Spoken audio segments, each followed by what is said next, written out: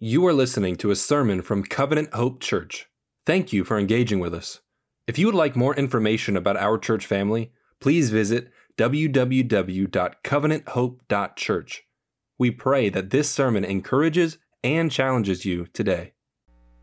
Good morning, church. If you have a Bible, grab it and turn to Genesis chapter 9. Guys, my name is Cody. I'm one of the pastors here and love to open up God's Word for us. And we're going to continue in our series through the book of Genesis, which we have titled God's Story of Creation to Restoration. If you're a guest today, we normally walk through books of the Bible together because we want to know what God has to say and not what I have to say. And so when we come to this time in worship, we're going to continue in worship by hearing God's Word preached. And we call it preaching because we believe the Bible has something to say. And when the Bible says something, that means we are to submit our lives to it. And so we come this morning to learn who God is and what He has done and how we are to respond.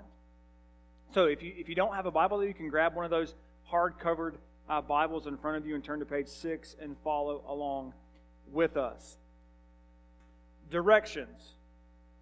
I don't know about you, but I'm not great at following directions. Actually, in school, I would get points deducted because I'd be the kid that would take the test and run through everything, and then your teacher would be really funny. For you teachers in the room who did this, shame on you, but at the top you said, just put your name and don't do any of the questions on this test, and then sign your name at the bottom, and you'll get 100. That wasn't me. I was going to run through all of those questions, and I would be the only one doing it. Everybody's waiting on me because I didn't follow directions. Or maybe you're the kind of person that you buy something, and you have to put it together, and you don't want to read the directions. So you try to put it together, and it looks almost perfect, but you're missing like 3 bolts.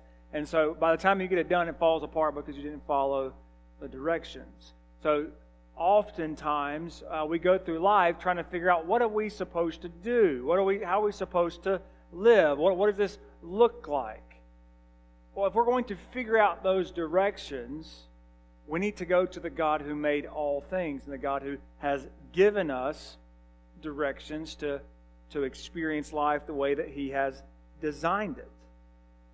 But if we look out into the world, we see that there are people who are trying to live opposite or without those directions. God gives us a roadmap, so to speak, on what it looks like to live a life that would be honoring to Him. Now we come to Genesis chapter 9. It's really kind of the last part 3 of the story of Noah. We saw God come to Noah in Genesis chapter 6. He says, I'm going to flood the earth. I'm going to judge it because of sin. Sin has so corrupted the earth and corrupted humanity. I'm going to destroy everything except you and your family and the animals that I'm going to send to you. And we saw last week in chapters 7 and 8 that God actually does what He says He's going to do, and He floods the entire world and everything is destroyed. And Noah comes off the ark when God tells him to, and he worships Him. And now we pick up into Genesis chapter 9, which could be years later. So this is what we're going to see in chapter 9. God covenants with Noah to see life multiplied and protected. But Noah gets drunk, and Ham disgraces him, showing sin remains. If you remember, back at the end of chapter 8, God makes a covenant, which we're going to look here at this covenant. But what God says is that man's sinfulness is from his youth. God knows that sin still remains. Now we're going to get a picture through the story of how that sin remains. But if we are God's people, if we have called the name of Christ, not with Noah. Noah doesn't know that the Messiah is coming. He doesn't know that would be Jesus. He's waiting on that promised seed. But we have Christ, and if we have Christ, what does a life look like with Jesus? It looks the same way that He's prescribed here in Genesis chapter 9. It's this: the people of God can experience the blessing of God by living out the covenant of God. You see, the covenant of God enables life and righteousness. The covenant of God is Him saying, this is how you will live because this is who I am. And the covenant is going to be a huge piece of what we look at both today and for the rest of Genesis. That God is a covenant-making God. And if God is a covenant-making God, then who are the people of God? There are people who walk in His covenant.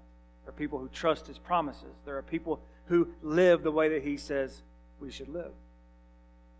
So when we get here to Genesis chapter 9, the question we must ask is this: what does a covenant life look like? What should the people of God look like? After all things have been destroyed and God has now given Noah his commands and covenanted with him, what should they do? What should you do? So I want to show you three aspects of the covenant here in Genesis chapter 9. Three aspects of the covenant in Genesis chapter 9. First aspect, I want you to see the directions for the promise. The directions for the promise. As I told you, Noah stepped off of the ark. He has worshiped through a sacrifice, and it culminates in God being pleased. God is so pleased that He vows never again to destroy the world. Now here in chapter 9, we will see God speak directly to that promise. We're going to zoom in here. The flood was a destructive act against sin as God's judgment against the wickedness of the world. But it was also a recreative force in God's world. God brought new order to things. He wiped out sin. He now has brought back His world. In light of that recreation, Noah must listen to the directions of God. He must listen to the covenant that God is making with him. So, look there at verse 1. God blessed Noah and his sons, and He said to them, "Be fruitful and multiply and fill the earth." Now there is a promise, and the promise must produce life. There's a covenant promise, and the promise must produce life. Noah is blessed. Remember from Genesis chapter 1, God blesses Adam and Eve. They are enabled and commanded to multiply. It's the same command here in chapter 9. Noah, and we're going to see this through the whole chapter, Noah is the second Adam. But is he going to be a better Adam, is the question. And he is where we all come from. Our origins trace back to him and his sons. And it will be him and his sons that spread across the earth. And this is a future look at the blessing of God, which we'll see in Genesis chapter 10. Right? God says, "Be fruitful, multiply." The blessing will be that you multiply, that life is produced all across the world. And so God says, "I want you to do what I told you to do in the beginning." And consider this command. Consider the blessing for just a moment. God is sending humanity back out into the world to spread over it and rule it. But God knows man's heart from Genesis chapter 8. God knows that we, men and women, are sinful, that our intentions are wicked, that at the very core of who we are sinful. But it's God's grace in the midst of that sin that He says, in light of that, I'm still calling you to spread out all over the world. It is God's grace, once again, that we've seen here. It is clear that God is gracious to His people despite our shortcomings and despite our sin.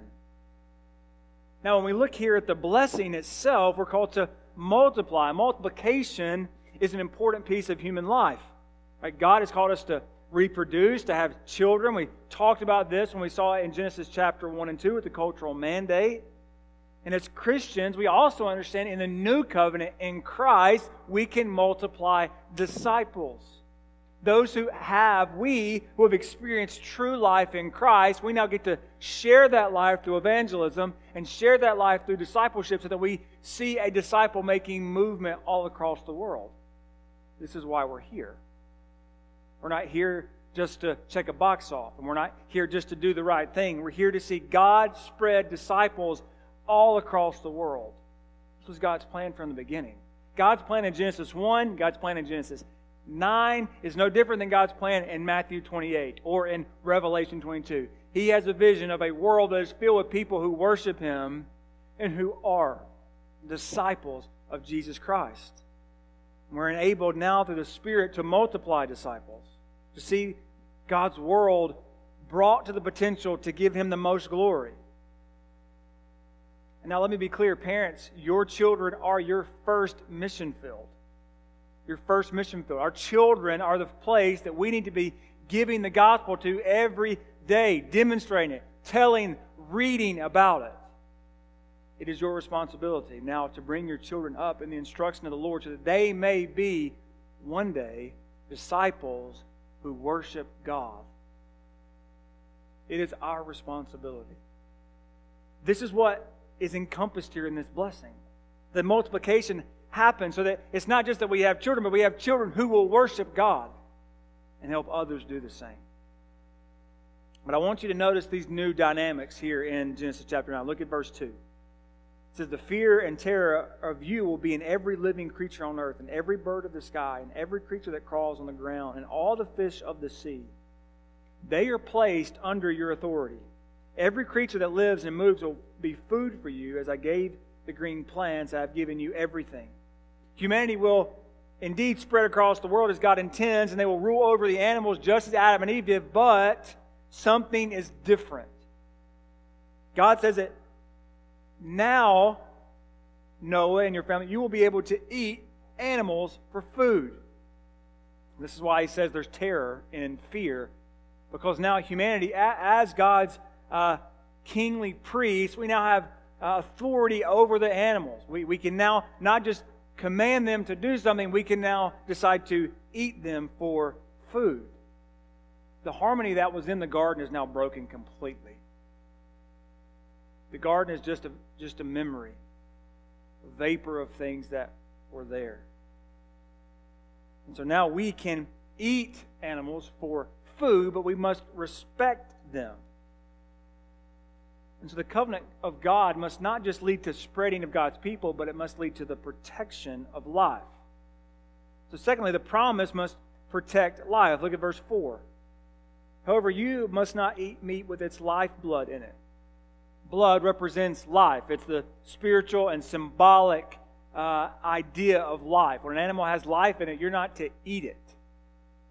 It is not good for you because God protects life. Look at verse 5. And I will require a penalty for your lifeblood. I will require it from any animal and from any human. If someone murders a fellow human, I will require that person's life. Whoever sheds human blood, by humans his blood will be shed. For God made humans in His image. From the start of Genesis, especially in these last few chapters, we have seen how precious life is to God. And you may say, that sounds kind of ironic. God has just destroyed everything. But that's the point. God cares deeply about life, deeply about His creation, and sin had so broken it that God was willing to destroy it. But not all of it. Because God knew that the life that the wickedness had spread all across the earth in Genesis chapter 6, He knew that that wasn't true life. And so God says, no, I'm going to remake this. I'm going to do something about this. And so He destroys everything. I'm going to protect a few so that life may be reborn. It may start again. But God, once again, He places this priority on life. God is the Lord of life, and His people must be people for life. God places a standard on life. And of course, you should not kill an animal and eat from it with its blood in it, but more than that, you should never kill another human being. And God places this standard, and so someone who kills another, their life will be demanded. Verse 6 is an outworking of God's decree about life. Life is valuable. Life will be taken seriously, and so seriously that if anything is done, if a murderer comes and takes someone's life, their life will be taken. But notice here, it's important. God now gives the authority and the responsibility to humanity, but not just to one, not just to those who have been harmed or to the family of those who have been harmed, it's given to society. It's not given to the individual. Humanity does not have the unlimited power. It's got to be checked. So this is where the idea of government comes from. So God institutes government in a society so that they have the responsibility to protect and promote life. That's what a government should do. And they are to help their people flourish. Oftentimes, as we see on the news, and maybe you've experienced that in your own life, governments often overstep that bounds and they abuse that power. Christians must work, especially here in our context, in a government that allows us to lobby and to work towards ends and goals. We must work to protect life and promote life. Of course, we must continue to fight against abortion. And we must care for women who are considering these. We must care for the children that are born now because abortion is not a legal right anymore. And praise God for that. We must care for those who are at the end of their lives and not just push them aside and say, you know what, the best thing to do is just to let them die. No, life is precious. And we must protect it, no matter the cost of it. We should consider adoption because there are kids who do not have parents. Many of you have done foster care. Some of you maybe even have adopted. This is a demonstration of a people who care deeply about life. We should care about families. We should help our society understand the beauty of the family and how it promotes life in our society. And there's lots of things that we could talk about. But at the end of the day, we must understand that life, particularly the life in the family, is what's going to promote more life.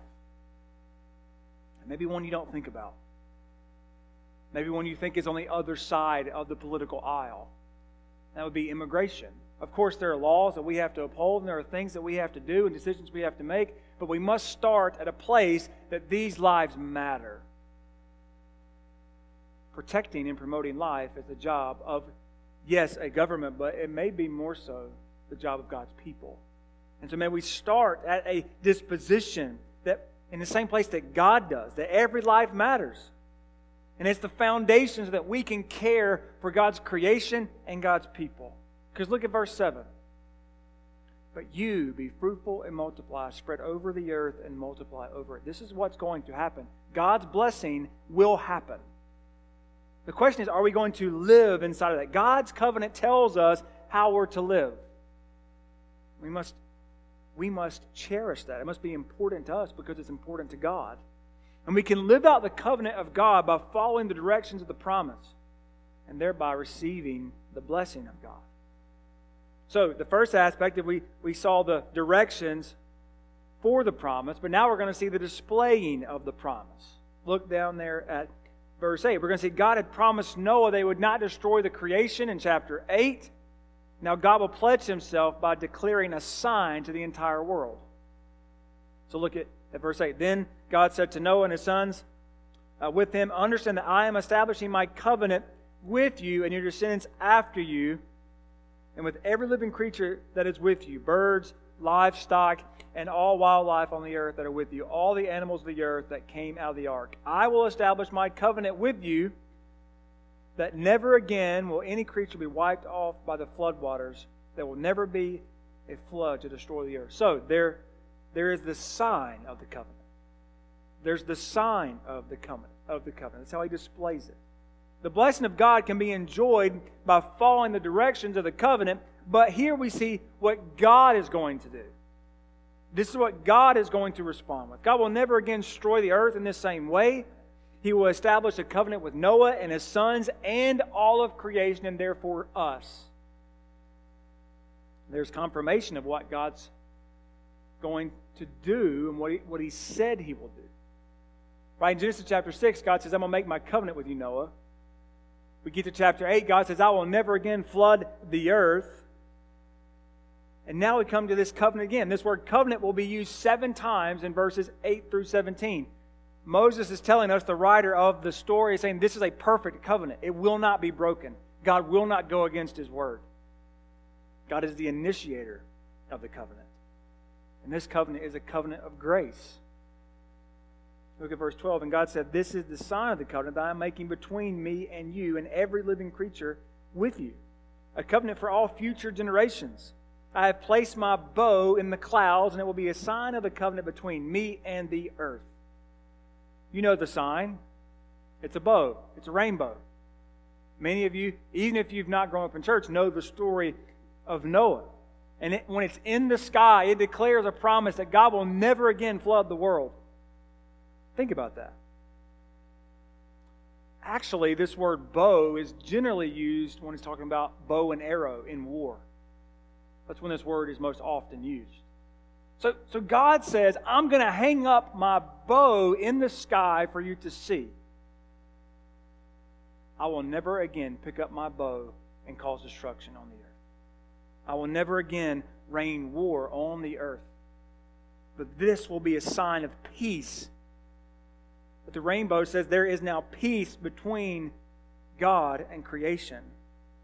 And this bow is a sign of the validity of the covenant. This is the bow that will tell future generations, thousands of years later, when we see a rainbow, it is a rainbow that declares God will never again destroy creation. And notice its effect. Look at verse 14. "Whenever I form clouds over the earth and the bow appears in the clouds, I will remember my covenant between me and you and all the living creatures. Water will never again become a flood to destroy every creature.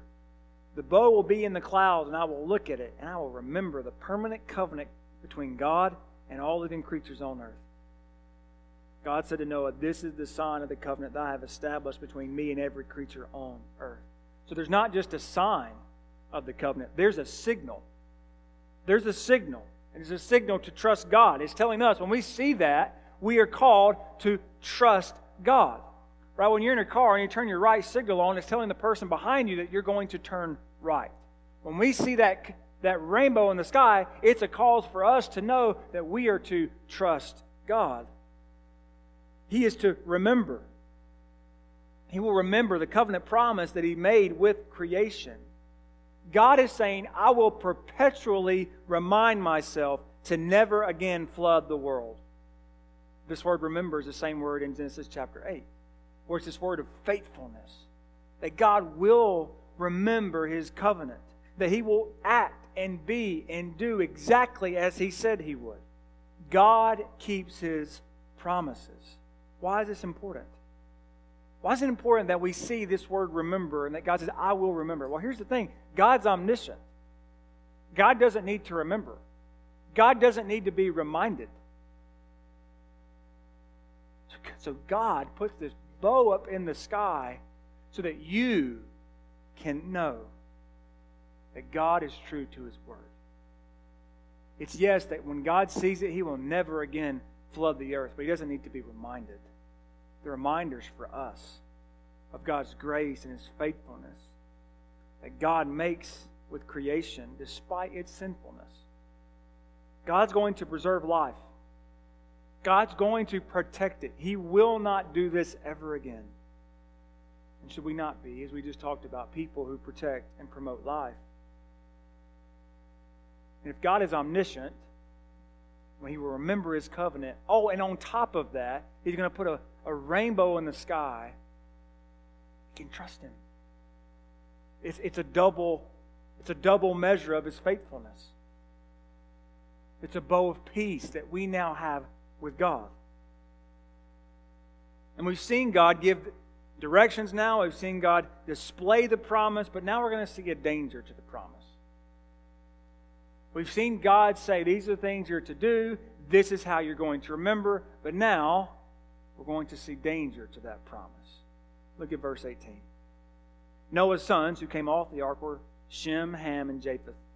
Ham was the father of Canaan. These three were Noah's sons, and from them the whole earth was populated. Now remember, Noah is the second Adam. God has restarted creation. It has a new head. Noah is the head of creation. So Moses brings back to mind his sons and how they will spread across the earth. And this short connecting thought moves the story along as it could have been years, decades even, after the flood. So the question still remains, where's this seed of promise? Where is this son? Will Noah be the promised son? Will his sons be the promise? And we'll get our answers here in the passage, but it's important that you understand Moses is reminding us of the reality of what's about to happen. And so as we look here at this last section of the story, I want you to have these two thoughts in your mind. There's a danger to the promise, and here's why. Sin remains active, and sin leads to shame. Sin remains active, and sin leads to shame. Remember those as we walk through these verses. Noah, as a man of the soil, began by planting a vineyard. He drank some of the wine, became drunk, and uncovered himself inside his tent. Noah was a man of the soil, meaning he was a farmer. He worked the soil like his great-great-great-great-great-great-grandfather Adam. This was a callback to Genesis 2, where Adam is called to work and keep the ground. But Noah doesn't do a better job. Instead of offering his work to the Lord in worship by enjoying God's good creation, Noah gets slap drunk. This is not a pretty picture. It's not good. It's often a picture that we don't talk about with Noah. He's so drunk that he passes out naked.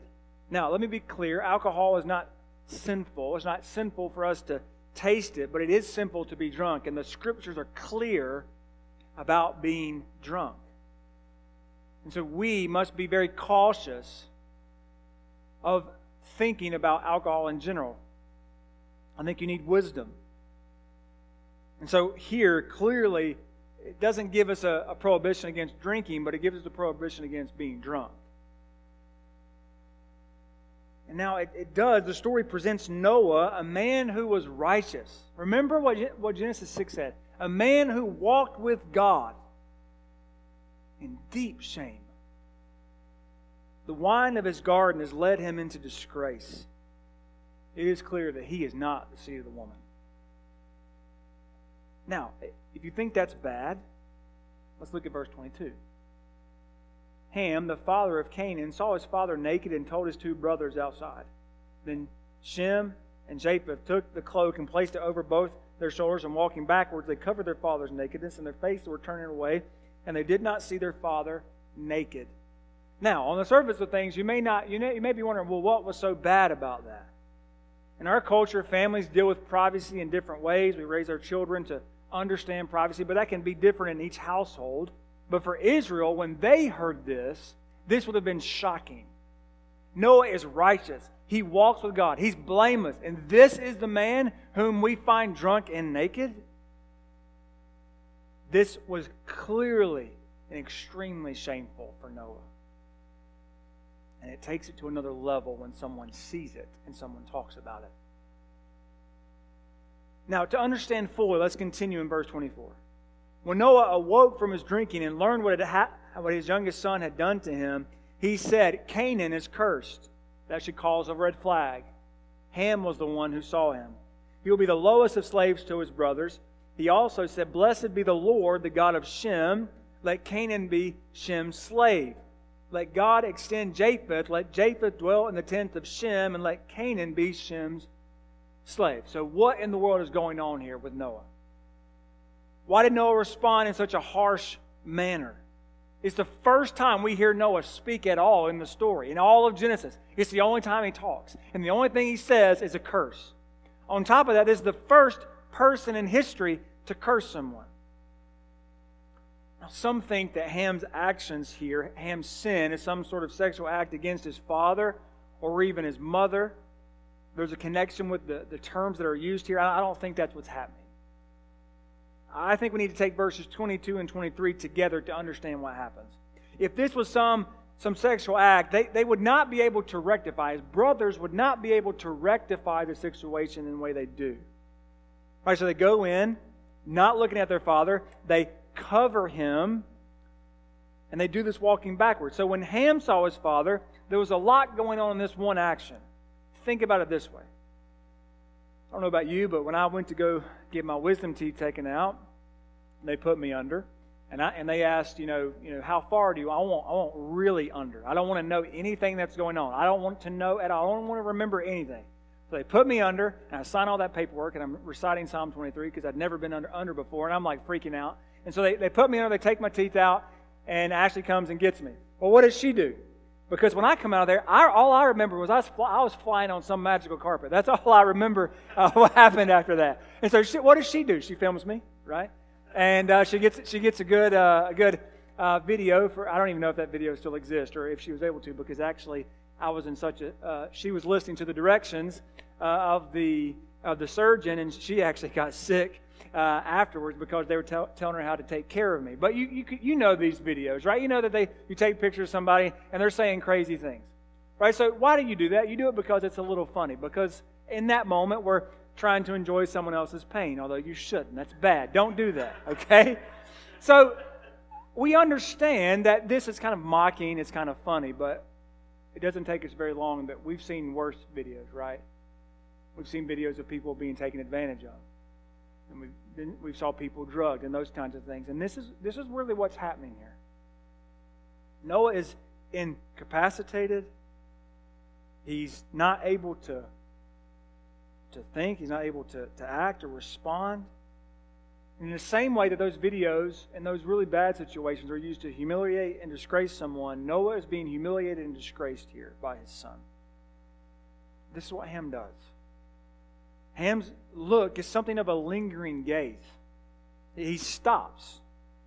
Right? In some way he found amusement by his father being drunk and naked.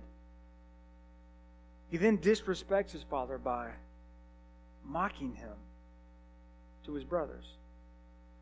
It's not that, oh, I saw that, let me turn away and let me fix that. It wasn't that. He didn't repent. Right? He didn't say, oh, I saw, please forgive me. That's not what he did. He doesn't experience shame or regret, which is actually the irony here. He should feel the shame that's happened to his father.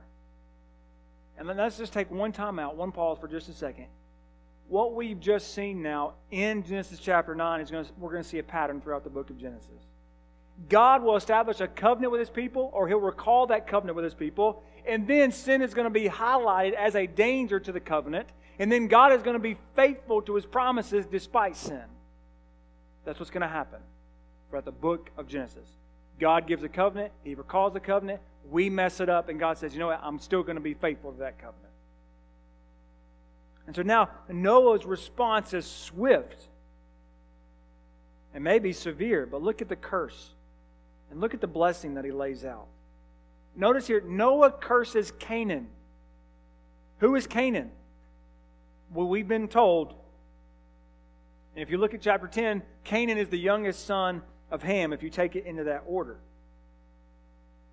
So that should cause a red flag in your mind. What's happening here in the story? This is not an incantation. And I don't even think this is a legitimate. This is not God cursing Canaan. This is Noah cursing Canaan. It's like a prayer. It's like a last will, if you might think of it that way. But notice too that Noah blesses the God of Shem. He doesn't bless Shem. He blesses the God of Shem. Right? If you recall, Moses left his breadcrumbs through the story. Right? You may be wondering, why does Noah curse Canaan and not Ham who sinned? But this is where the sin is driving us to. In verse 18, Moses highlighted that Ham was the father of Canaan. And now the story uses Noah's reaction and his curse as a pointing forward to the threat to God's people. If there is a danger of shame and sin to Noah and his son, there is a bigger threat to God's people, and that is Canaan, the people of Canaan. So Canaan is a real people. It's a real place. That they, in a lot of ways, remember, when Israel is hearing this story, they're about to enter that promised land. They're about to enter Canaan. And so Canaan is a real place. They are unrighteous. They are wicked. They are morally reckless, just like Ham is.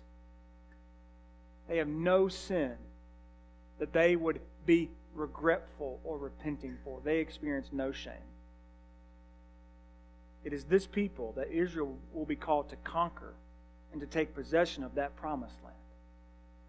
Now, let me be very clear. No Israelite hearing this story would be sad or would be feeling sorry for Canaan. This is why they are cursed. not because of their ancestor, but because they walked in the ways of their ancestor, Ham. They fully take on sin. This is why they're cursed. And Noah, he curses Canaan, and Moses uses this to point the people of God forward to say, this is the danger. Will you look like them, or will you succumb to their ways of unrighteousness? Or will you walk in the covenant that I've given you? Now let me make a quick aside about verse 26. This verse has been used to argue for and to hold the practice of slavery. That's a complete and gross misuse of this text. This isn't about any kind of ethnicity. This is about God and what God is doing for His people. This isn't about Shem, and it's not even about Ham. It's about God and His blessing, and God going to bring the promise from that blessing. Don't miss the forest for the trees.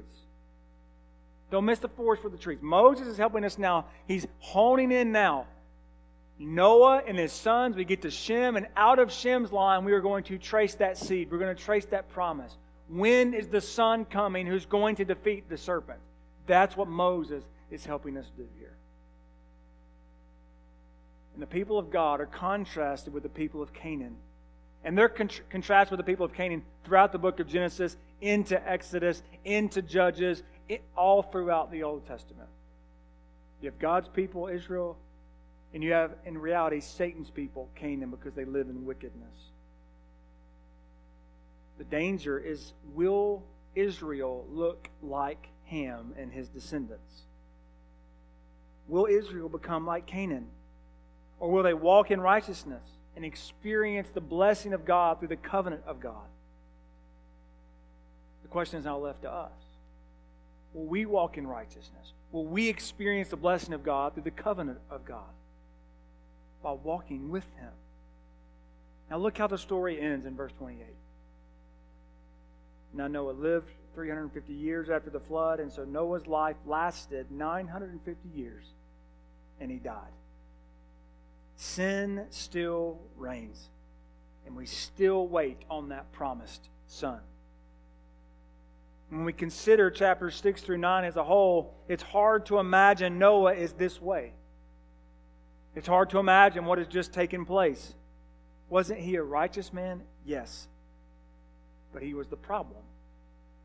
The problem before the flood, that sin is in here.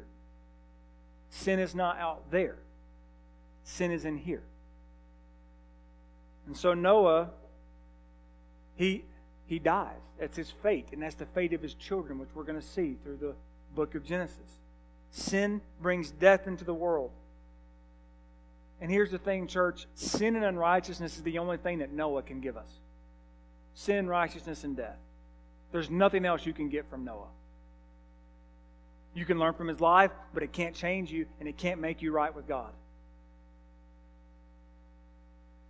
But Christ, in the garden, does not sin and does not turn away from God's ways, and He submits to God's plans. He is now the seed, the promised one, who crushes evil and unrighteousness and wickedness. It's in the gospel that we see Christ came into the world, being born of a virgin, living a perfect life. He walked with God. He walked in God's covenant. He was the blameless one who never sinned, that offered up His life on the cross. In the same way that God judged the entire world, God judges sin at the cross. And Jesus endures that cross. And He doesn't just endure it, He hangs naked on the cross, bringing shame upon Himself. He takes the shame of our own sin and takes on the judgment of God so that we might be reconciled to Him. This is what the gospel does. This is what Jesus does, that He takes on our sin and the judgment of God and the shame of our sin. And He dies. And He's buried. But He doesn't stay dead. Noah does not come back to life, but Jesus is raised to new life. This is the promised one. This is the one we've been waiting for. Jesus endured our shame so that we may experience new life. If you don't know Jesus this morning, my question to you is, how are you dealing with that guilt and that shame? Because it will eat you alive. And you will not be able to do anything with it. The only thing that can do anything with it is Jesus, who takes on that sin and takes on that shame and took on your judgment because of your guiltiness. And all that we have to do, simple but difficult, is to submit our life in faith and trust to Him. That He is God's Son, the perfect seed, now raised to new life, who reigns and can make you right with God, who can help you experience the covenant of God and the blessing of God, because He kept it perfectly. So, church, I ask you, are you walking in the covenant with Christ? He is what will help you walk in that covenant. We can't do it on our own. And in Christ, we've now been brought into a family to help each other do that together. So that we may walk in the covenant. We can experience the blessing of God in Christ. Pray with me. God, I pray that we will be a people who submit our lives to You, who walk with You, because we know that true life and true blessing can only come by walking in what You've promised and walking in Your covenant. I pray that Your word will reign over us and drop over us into our hearts so that we may be motivated to love You more than anything else. That we may be motivated to walk in Christ's likeness, to obey the directions that You've set out for us, because we can trust You, and because sin, You've dealt with it. And we walk with You. We love You, and we ask this in Jesus' name.